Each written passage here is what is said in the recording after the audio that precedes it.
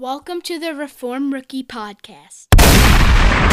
As it is written, the just shall live by faith. And so? Worthy Vicar, do we find anything here of relics? By faith man lives and is made righteous, not by what he does for himself. Be it adoration of relics, singing of masses, pilgrimages to Rome, purchase of pardon for his sins, but by faith in what God has done for him already through his Son. Dr. Martin, if you leave the Christian to live only by faith, if you sweep away all good works, all these glorious things you dismiss as mere crutches, what will you put in their place? Christ. Man only needs Jesus Christ.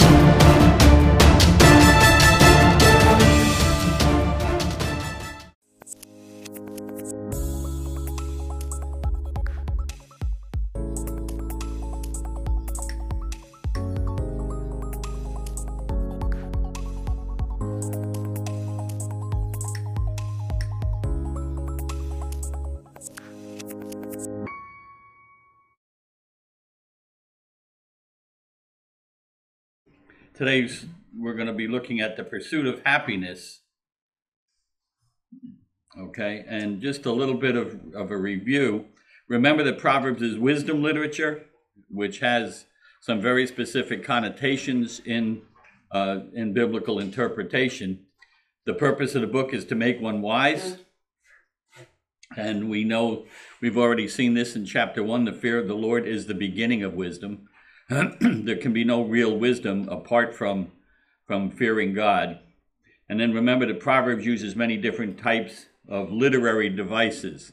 And one of the problems that we have in the church is the misinterpretation of Proverbs based on trying to interpret it like you would interpret any other book. And it's different. The way it's constructed is different. Its goal is different. All right. And there are not too many absolute promises given in the book of Proverbs. Proverbs tells us it's very practical, and it tells us the way things are, and then it gives us wisdom in general terms. It can get specific, but what I mean by general terms is that, well, you'll see as we go that some of the promises that we're going to see even today are not universal in the sense that it's guaranteed in this life. All right, so the text for this morning, continuing along, is Proverbs 3, verses 13 to 18. How blessed is the man who finds wisdom, and the man who gains understanding. For her profit is better than the profit of silver, and her gain better than fine gold. She is more precious than jewels, and nothing you desire compares to her. Continuing along, long life is in her right hand, in her left hand are riches and honor. Her ways are pleasant ways, and all her paths are peace. She is a tree of life to those who take hold of her, and happy are all who hold her fast. All right. It's interesting. I put up here the Declaration of Independence. It's almost ironic that I should do that, in light of the recent election. But here's how the second paragraph opens. All right. We hold these truths to be self-evident, that all men are created equal, and that they are endowed by their Creator with certain unalienable rights, that among these are life, liberty, and the pursuit of happiness. Now notice the three specific unalienable rights that the Declaration holds forth. All right, life, liberty, and the pursuit of happiness. And I don't want to get into the politics of it, but this nation has certainly been blessed since its founding with these rights. And again, we can argue how much they're going to remain with us or not, but that's not my point this morning. Okay? If we are endowed with these rights, the life, liberty, and the pursuit of happiness, and you have to say that this nation is obsessed with the pursuit of happiness. All right. If that's the case, and that's a right that we have, and people are pursuing it, why is there so little real happiness in the country today? Okay. People are pursuing happiness in all the wrong ways. All right, that's really the answer. But you have to look and say that they certainly are pursuing it.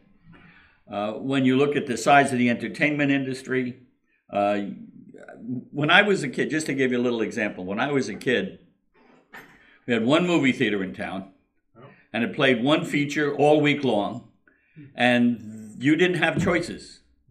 And because chances are, if you went to the next town over, that movie theater was playing the same one that you were playing, that was in your town.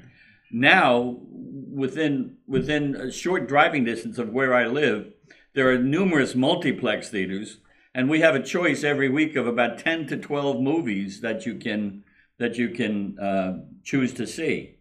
So it's amazing. And then look at the variety of television. Again, when I was a kid, we had I think like 9 channels on a TV, and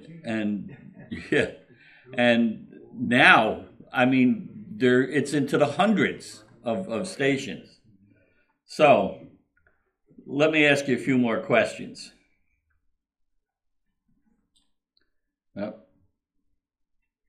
Okay, how is it that people are pursuing happiness in all the wrong ways? And with this advent of all this entertainment and amusement, and oh, by the way, do you know the actual root words that come together to be amusement? No. Amuse? No thinking. All right. So anyway, and also at the same time we have this big influx of entertainment, we have an increase in clinical depression. The counseling industry is multi-million dollars, all right? So what we're seeing, the answer to this question is people are pursuing happiness in all the wrong ways, all right? Money, fame, power, drugs, relationships, anything else that people pursue, and what do they pursue? They're pursuing happiness in all of these things, and it all winds up, they might get a degree of temporary relief, but none of them lasts. So the question is then, how does one find true happiness? And of course, the scripture, specifically Proverbs, tells us, how blessed is the man who finds wisdom and the man who gains understanding. Now notice, this is a beatitude. All right. Most often when you mention Beatitudes from Scripture, people think immediately of what? Matthew 5. All right. And that's true. You have a whole chunk of them there. But the Bible is filled with Beatitudes. And here's another one. How blessed is the man who finds wisdom and the man who gains understanding.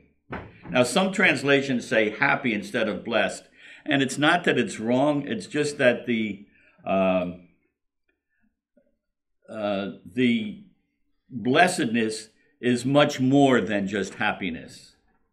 It includes happiness, but it is, in fact, very much more than happiness. Blessedness is a state of being related to your standing before God. If you go through the Beatitudes in Matthew 5 or any of the other Beatitudes, who is the blessed man? The blessed man is the one who has come to Christ. All right, and that's very important distinction to make, because blessedness, your state of blessedness, is not dependent upon the emotional status of the individual. All right, your blessedness does not change because you go through tough times. All right, happiness, on the other hand, is an emotion or an emotional state which can go up and come down, dependent upon your circumstances, all right? So the fact that it's a positional state, the blessed man may find himself in a position where he has great sorrow in his heart, and yet he's still a blessed man. So who is the blessed man, all right? Look at the text. How blessed is the man who finds wisdom, all right? He's the one who finds wisdom and understanding. Now, the question then is, what does that mean? Well, throughout our study, even so far in Proverbs, we've seen that wisdom is personified in Jesus Christ.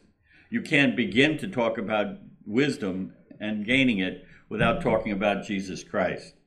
And we've seen in the 9th chapter of Proverbs, we see the same exact words used as used in this. So look at this. Who is the man who finds wisdom and understanding?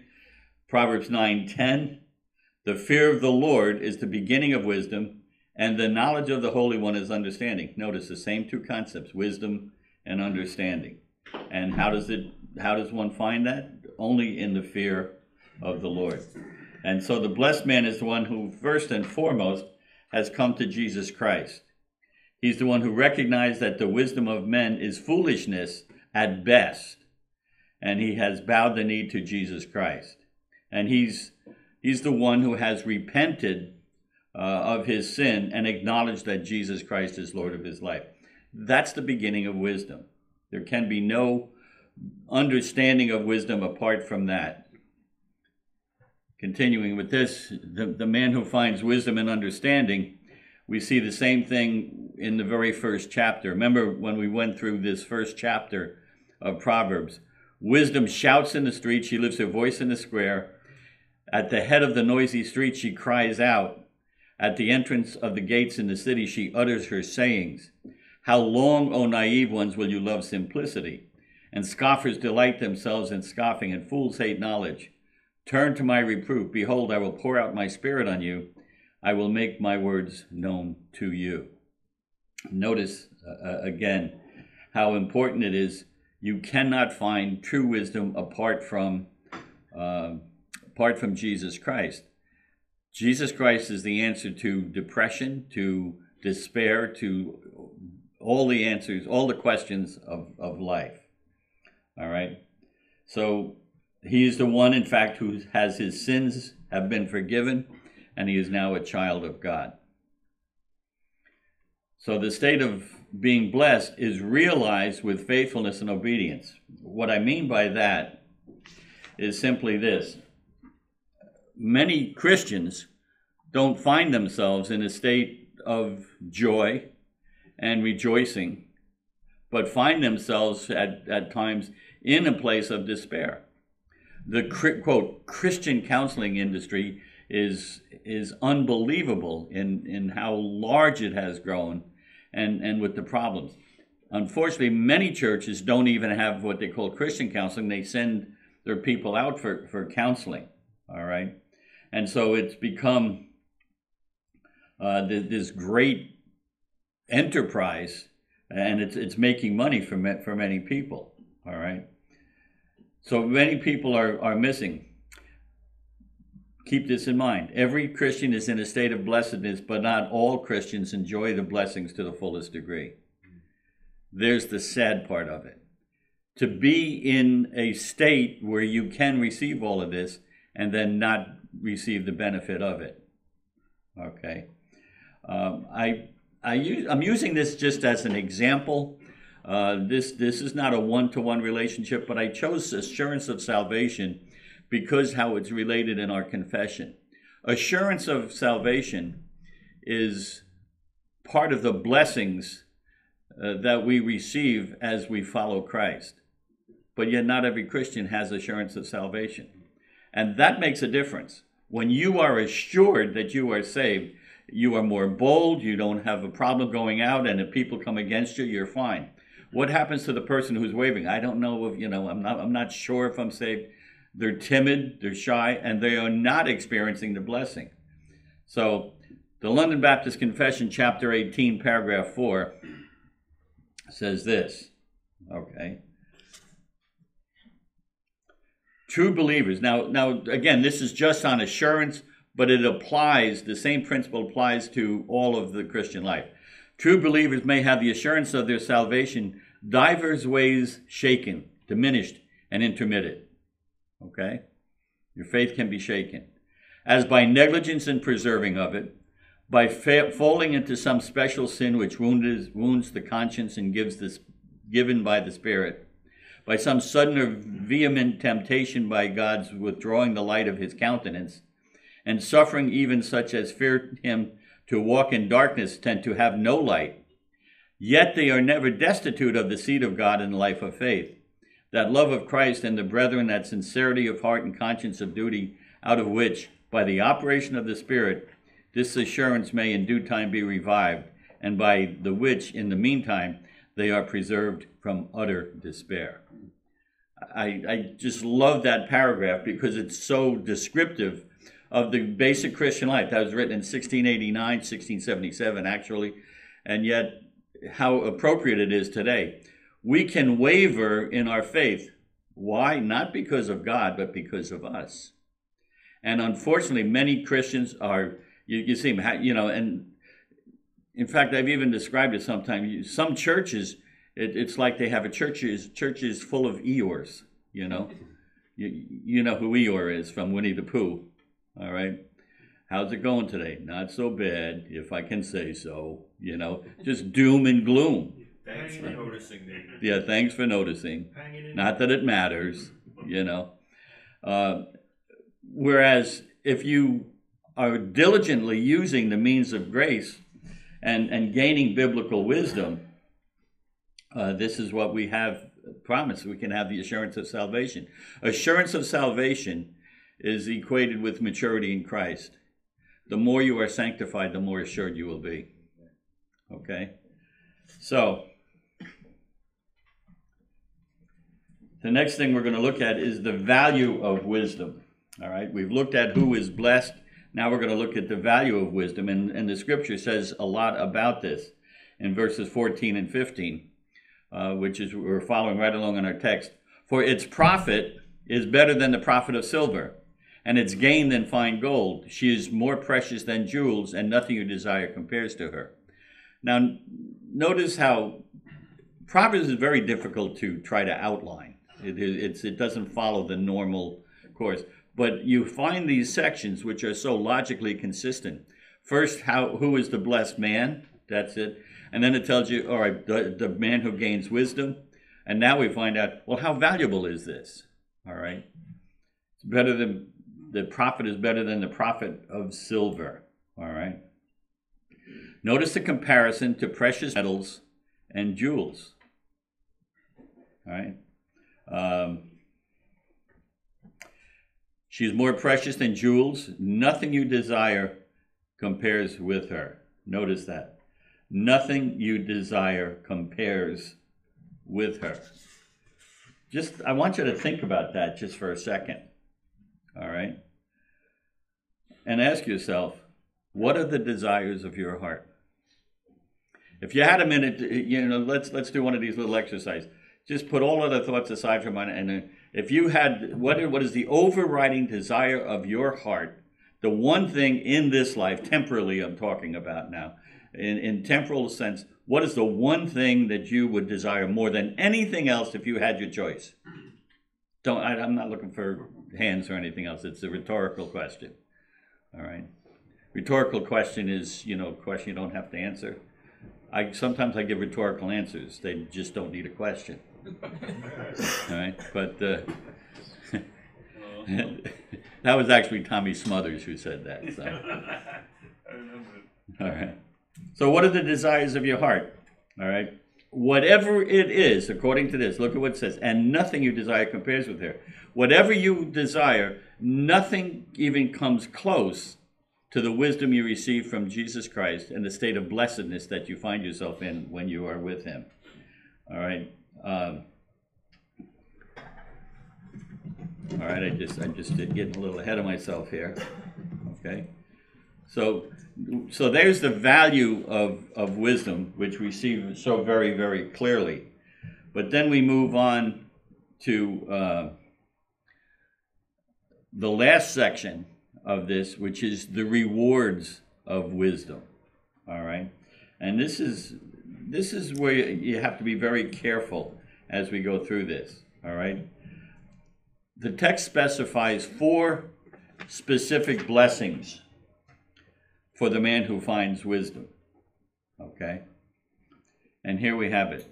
Verse 16-17. Long life is in her right hand, in her left hand are riches and honor. Her ways are pleasant ways, and all her paths are peace. Okay? Now, long life, riches and honor, pleasant ways, paths of peace. Now here's where you have to be very careful and understand how Proverbs teaches. Not everybody is going to be a millionaire just because you come to Christ. Not everybody is going to live to be 105 just because you come to Christ. All right, so we need to understand something. Same thing with pleasant ways and etc. We know that because Christ has promised that in this life you will have tribulation. So what is going on here with Proverbs? Well, you need to understand again how Proverbs works. These are general principles of life, but God does not necessarily put everybody through the same path in this life. All right? But, and ultimately, and this is what you have to look at too, ultimately, all the temporal blessings of Proverbs become not only exemplified, but amplified in the eternal state. All of these are ultimately fulfilled to perfection in the eternal state. That being said, all right, so there's the four rewards of wisdom: long life, riches and honor, pleasantness and peace. And again, we can look and see that ultimately there will be, think about heaven. Do you have long life in heaven? It's eternal. All right. Riches and honor. You're going to be casting crowns at his feet. They mean nothing. You're going to be walking on gold. Okay. Pleasantness. What could be more pleasant than being with all the saints throughout all eternity? And peace. That ultimate peace is what? It's always, when you ever see peace in Scripture, the ultimate meaning is peace with God. Okay? So, the very concept of heaven is synonymous with peace. All right? So, there you have all of these ultimately reward in heaven. But that being said, there are also temporal blessings. These are blessings that you can get to some degree and in some measure even here in this life. And this is where Proverbs comes in. How do we know this? Well, what's the first reward? The first reward is long life. Okay? Ephesians 6, 1-3. Children, obey your parents in the Lord, for this is right. Honor your father and mother, which is the first commandment with the promise, so that it may be well with you and that you may live long on the earth. Clearly, that is talking about temporal blessings because it talks about living long on the earth. All right? And that is something for children. Got a couple of young guys here today. Keep this in mind. You want to have things go well with you? You want to live a long life? Very first thing is you've got to honor your father and mother. Obey your parents. Got some head shaking over there, huh? That's good. Yeah, from the dad. All right.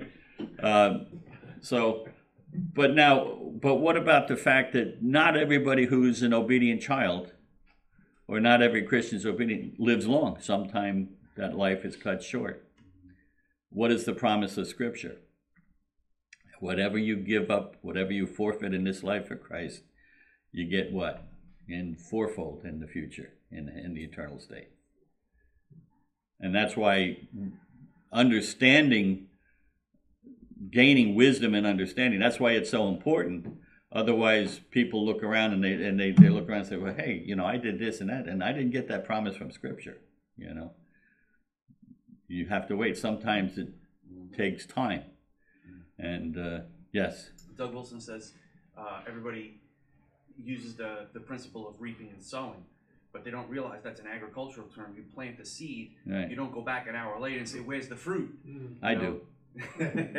It takes time. You got to weed it, cultivate the ground. And over time, then the plant grows and bears fruit. Yeah. So it's not an instantaneous thing. Yeah, absolutely. Patience is one of the biggest virtues. And I think even in one of our lessons in Proverbs so far, I think this is the 8th one we've done in the men's breakfast, but we've seen how part of the wisdom, developing biblical wisdom, is taking a long view of the world. People are always so concerned with here and now. There's such a thing, I don't know who coined the phrase, but generational pride, okay, or generational egotism. What I mean by that is everybody thinks that our generation who's alive now, everything revolves around us. We look back at history, that brings us up to this, and all future's going. But every generation sees this. What did when the year 1000 turned on the calendar, do you know what happened? Christians flocked to Rome because they believed that that was the end of the world, because the world couldn't go past 1000 AD. Okay, what happened when the year 2000 came? Same thing. What happened when gunpowder was invented? Same thing. Okay, because we look at everything from our eyes, and we're not looking long term. Okay, and so we have to develop that biblical wisdom that the world doesn't revolve around us; it revolves around God. And to Him, time is irrelevant. It's important to us, but it's irrelevant to God. Right? Second reward of wisdom is riches and honor. Psalm 37, 25. This is the Psalm of David. And he says, I have been young and now I am old. I could have written that, couldn't I? I have been young and now I am old, yet I have not seen the righteous forsaken or his descendants begging bread. Okay. Now again, that's a general truth. All right. You can't hold. That's what Proverbs is. It's proverbial wisdom. In general, this is true. It's not true in every single circumstance. All right. And one of the things that we need to understand is what is the biblical view of wealth. And I think this more than any other verse has really struck me. This is the Proverbs 30. This is from Proverbs of Agur. All right. He says, 2 things I ask of thee. Do not refuse me before I die. Keep deception and lies far from me. Give me neither poverty nor riches. Feed me the food that is my portion, lest I be full and deny thee and say, who is the Lord? Or lest I be in want and steal and profane the name of my God. In other words, the biblical view of wealth is, Lord, please just give me enough. Just meet my needs. You know, give me my daily bread. That's what we're to pray for. No more, no less. All right. And we learn how to be content. The attitude that the Apostle Paul developed in Philippians chapter 4. He says, I know what it's like to get along with a lot. I know what it's like to get along with nothing. He says, I've learned the secret of being content in any and all circumstances in which I find myself. And the reward of wisdom is riches and honor. And the same thing with honor. You may receive honor in this life, or you may not. And again, we have to be content with what Jesus said to the disciples. Remember James and John? What did they want to do? I want to sit in your right and your left, right? And what did Jesus say? That's not for you to determine. Be content, you know. Live in integrity. Do what's right. Don't worry. You realize too, you can't guard your reputation. Yep. You can't guard your reputation. All you can do is guard your integrity. Keep your heart doing what is right in each circumstance, and God will honor that, if not in this life, in eternity. Just think of how many people have had their lives cut short, had everything taken away from them in this life, and imagine what's going to happen with them when they get to heaven. You know, the best story I ever heard on this, it was a true story. A missionary couple were coming back from Africa, having spent 50 years ministering the gospel. And they happened to be on the same ship, because this is going back a ways, when Teddy Roosevelt was coming back from one of his safaris. All right. And they get to the port of New York, huge parades and everything else, and people and shouting for Teddy Roosevelt. You know, he was a very popular president and all. And they come off, and they have one little old man greet them to take them to a dingy little hotel room until they got back to their home. And the man was kind of depressed over that. He says, here we've labored for God for 50 years faithfully, and what do we get? Nothing. He says, Teddy Roosevelt comes back to the United States, And, and look at what he's done. And all he did was kill animals, And his wife turned to him and says, "But dear, we're not home yet. Amen. We're not home yet." And imagine what would happen when they get to heaven. Okay.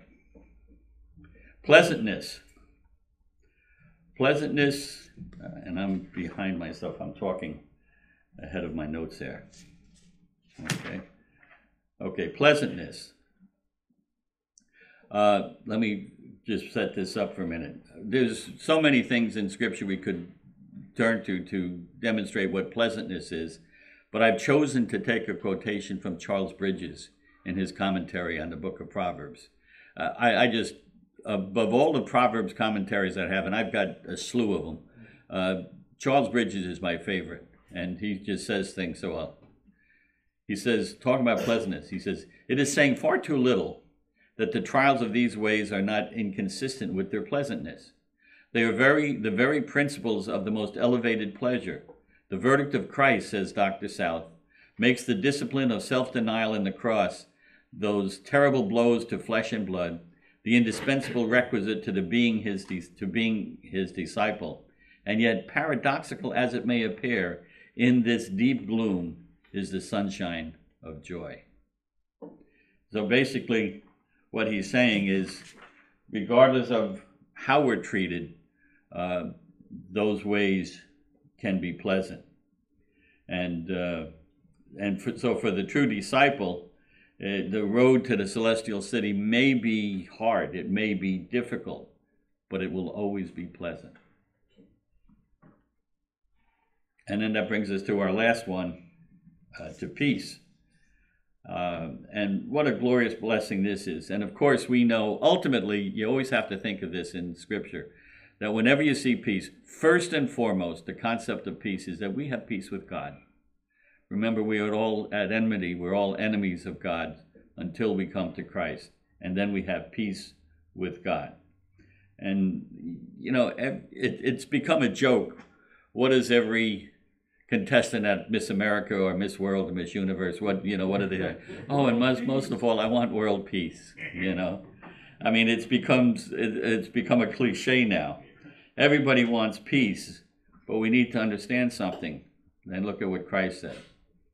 "Peace I leave with you, my peace I give to you. Not as the world gives do I give to you. So let not your heart be troubled, nor let it be fearful." In other words, the peace that we have with God is not what the world is searching for. Everybody wants, why can't we all just get along, But here, the peace that we have with God comes in the midst of warfare. We are in spiritual warfare, all right? And the fact is, though, that the Christian should be at peace, mostly at peace with God and at peace with your neighbors, so long as it depends upon you. Remember what the Apostle Paul says, so far as it depends on you, be at peace with all men. All right, but this peace can only come with the knowledge of God. When you understand his sovereignty and his goodness and his power, then no matter what comes your way, you can still be at peace. I think of the words of that hymn. It goes, "Oh, what peace we often forfeit. Oh, what needless pain we bear. All because we do not carry everything to God in prayer." So, who is the happy Christian? Who is pursuing happiness? Well, the reality is that all Christians are not happy. And Bridges makes this very point, but I'm going to quote again from his commentary. "You may not always be happy, but if you are a true believer, you are always in a state of blessedness that cannot be taken from you." So let's just look at one more quote from Bridges. "Nor again, though wisdom's ways are the ways of pleasantness, are the wisdom's children always happy. Sometimes a naturally morose temper gives a gloomy tinge to religion. Professors forget that it is no matter of option whether they should be happy or not. That is their obligation, no less than their privilege to be so. That the commands of God on this duty carry weight and demand obedience. The prophets in the burst of their rapture search heaven and earth, bring forth the most beautiful objects of nature, and they call the inanimate creation into glowing sympathy with the joys of the gospel. A rejoicing spirit is the character of the servants of God, especially in affliction. Is then thy happiness clouded? Has there not been some deviation from wisdom's path? Thy God calls thee to search, to humble thyself, to return. Again, that was Charles Bridges. So, is everybody happy? If not, perhaps it's because you're pursuing happiness in the wrong places. And the admonition from Proverbs is not to pursue happiness, because you will never achieve it by pursuing it. The goal is to pursue wisdom. When you pursue wisdom, you gain understanding of God. And when you do, you get wisdom similar to what we see right here. Look at how Proverbs ends this. Talking about the pursuit of wisdom. She is a tree of life to those who take hold of her, and happy are all who hold her fast. All right, she is a tree of life. Now we're going to be looking a lot more at that throughout our study in Proverbs. That symbolism is something. But think about it.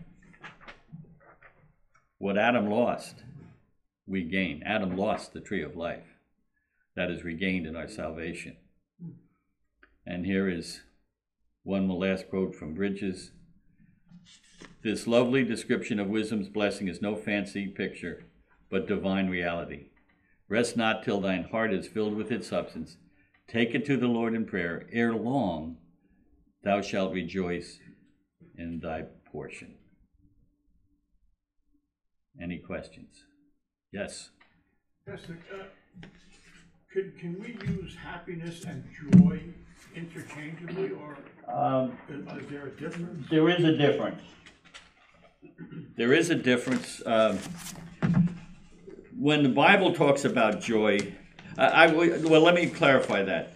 The way our society uses them, they can probably be, they're used interchangeably, but not the way the Bible looks at it, all right? Happiness is definitely an emotion, all right? It's an emotion that I can be happy now and sad 5 minutes from now, based upon my circumstances. The joy, when you enter into the joy of the Lord, it's like entering into his state of blessedness. And that nobody can take your joy away from you. You can lose it, all right? But nobody can steal. I've heard people say, oh, he steals my joy. No, you gave it away. Because,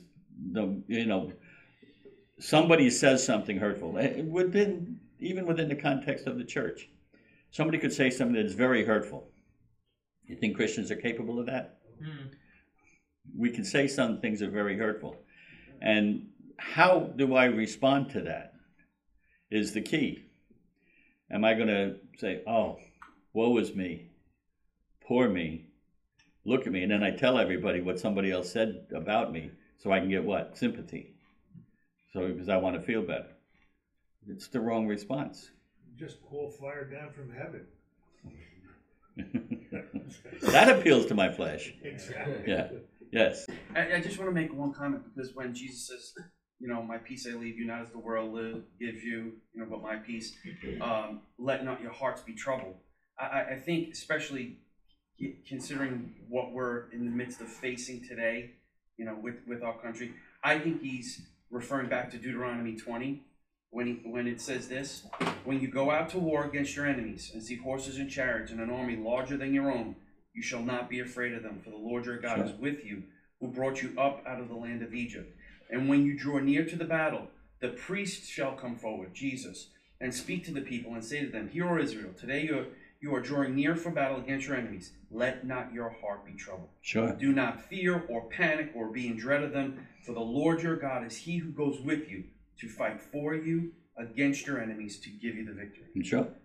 He's preparing the apostles to go out into the world. It's going to be this big fight, and it's the same thing that we have to remember today. Our battle is not against flesh and blood. We don't use carnal means. This is a spiritual battle We cannot be afraid. We have to go and take dominion like he commanded us. Yes. Very well said. Yes. I see joy very, very closely related with our hope. Anytime I think of joy, I'm always thinking back to the hope that we have within us. Yeah. That's what gives me the joy, that even though I may not be happy about a situation, now maybe I'm using secular way of using happy, but even though I may not be happy about a situation I'm in, I still have that joy and hope that I have within me. Yeah, and that's a good point, because remember, one of the dangers in exegesis is isolating texts, and all of these concepts are related. I mean, we looked at 4 specific things. Why did we look at those 4 things? Because they're in the text, right? Not that they're not related to other scriptures and even other concepts, because there are other promises that we get from Scripture when we come to Christ. And so, but no, that's good insight. Yeah. I would imagine verses 16 and 17 with the 4 blessings are verses that the health and wealth group pulled right out of context. Yes, absolutely. Yeah. They were definitely, and that's why I cautioned. I could see them saying here, look, it says this, Yeah. But meanwhile, they're not interpreting the scripture. No, because again, it's wisdom literature. These are not, direct, they're not unrestricted promises that in every single case, because we know the disciples look at the promises God gave the disciples, and yet they come to him and say, yeah, but we've given up everything. He says, don't worry. Anything that you've given up in this life, you'll receive, I don't know if it was 4-fold or 10-fold in the life to come. This is where you have to evaluate those in light of the entire Bible. Yes. Because once you... And knowing what Proverbs is, that it's wisdom literature. Exactly. Yeah. I mean, the warning is in that Proverbs 38:9, lest I be full and deny you, because you think that you have enough. And that's played out exactly to a T in John chapter 6. Jesus was feeding them, and they kept coming back because they wanted food. Then when he gave them a spiritual truth, if you don't eat my flesh and drink my blood, you're none of mine, or you cannot, no one can come to me unless the Father who sent me draws them. They turned away. They denied him, yet their bellies were full. Yep. Right there. Yeah. Good. Yeah. Unfortunately, though, some reform camps, I feel that they push so much against the prosperity gospel that they end up like sort of adopting an early Gnostic view, like everything material is bad. Yes. Everything spiritual good. That's another thing we have to avoid. There's a balance. Yes. All of Scripture is there's a balance. You can, as Francis Schaeffer said, you can fall off the road on either side into a ditch if you take it out of balance. And you're absolutely right. There are some people, we call it pietism, okay, who are so concerned that the physical needs are just pushed aside completely. If you're focusing on them, you're not doing the right thing. All right, and then on the other side, people so involved with the social gospel that the gospel itself is denied. It's both and, and even how do you view the Great Commission? Some people say the Great Commission is spiritual only. All right, other people say, oh no, it's social only. But no, what is it? It's the gospel of Jesus Christ, when it comes in and converts the hearts of men, must of necessity have an impact on the society in which it is, and which is exactly what we've seen in the modern missionary movement. So it's both and, it's not either or. Yes. 2 other promises that tie in with all of this is that Jesus said, I came that you might have life and have it more abundantly. Yep. And also that your joy might be full. Yep. And so those things are all wrapped up in this Proverbs lesson. That, like you said earlier, it points to Christ, and that should be our pursuit.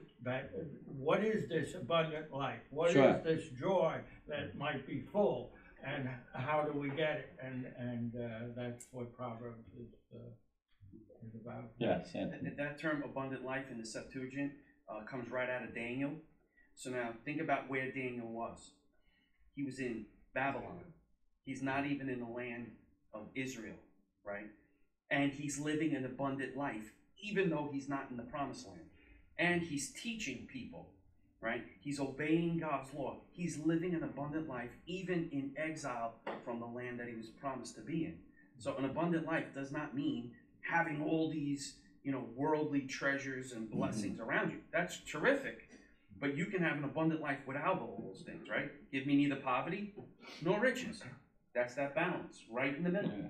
I can live an abundant life, whether living in plenty or living in want. I learned the secret of being content in all things. Sure. So it's an inward attitude of our heart, an attitude of gratitude. Regardless of what God gives us, thank you. We know that it's serving his purpose and it's for our benefit. Sure. And the same thing goes with honor. You have certain men, like take Daniel or take Nehemiah, who, standing by their principles, were honored by their rulers. All right? You have others who stood by their principles and they were executed for their principles. All right? That's all in the province of God. Yet the promises of honor are still there. It's just a question of when that honor is revealed. And that's in God's purview. It's not up to us. If we are seeking honor in this life, we may get it. But it may have a big detriment on our spiritual condition. All right? And so what are we to pursue? Pursue wisdom, which is pursuing Christ. Pursuing Christ, and then whatever happens in this life will be worked out by God in the proper measure, in the proper order. Okay? Yes, Jay. Yeah, and also in Hebrews 11, speaking of Moses, it says that he considered the reproach of Christ greater wealth than the treasures of Egypt, where he was looking to the reward, Yeah. So it's just like that understanding that, like, what's our modern day treasures of Egypt? What are the things that we treasure so highly, and it's yet we have to, like Moses, consider it nothing compared to rather being part of the reproach with Christ, knowing that's greater, knowing that's, and it even says in Colossians that in Christ are hidden all the treasures of wisdom and knowledge,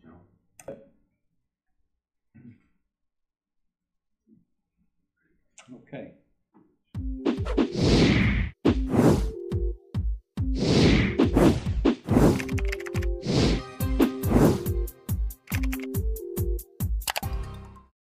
You have been listening to the Reformed Rookie Podcast, where we aim to teach Reformed theology to beginners or rookies. Be sure to look us up on the web at www.reformedrookie.com, where you will find many more learning tools and aids to help you grow in your understanding of all things Reformed. And remember, Semper Reformanda.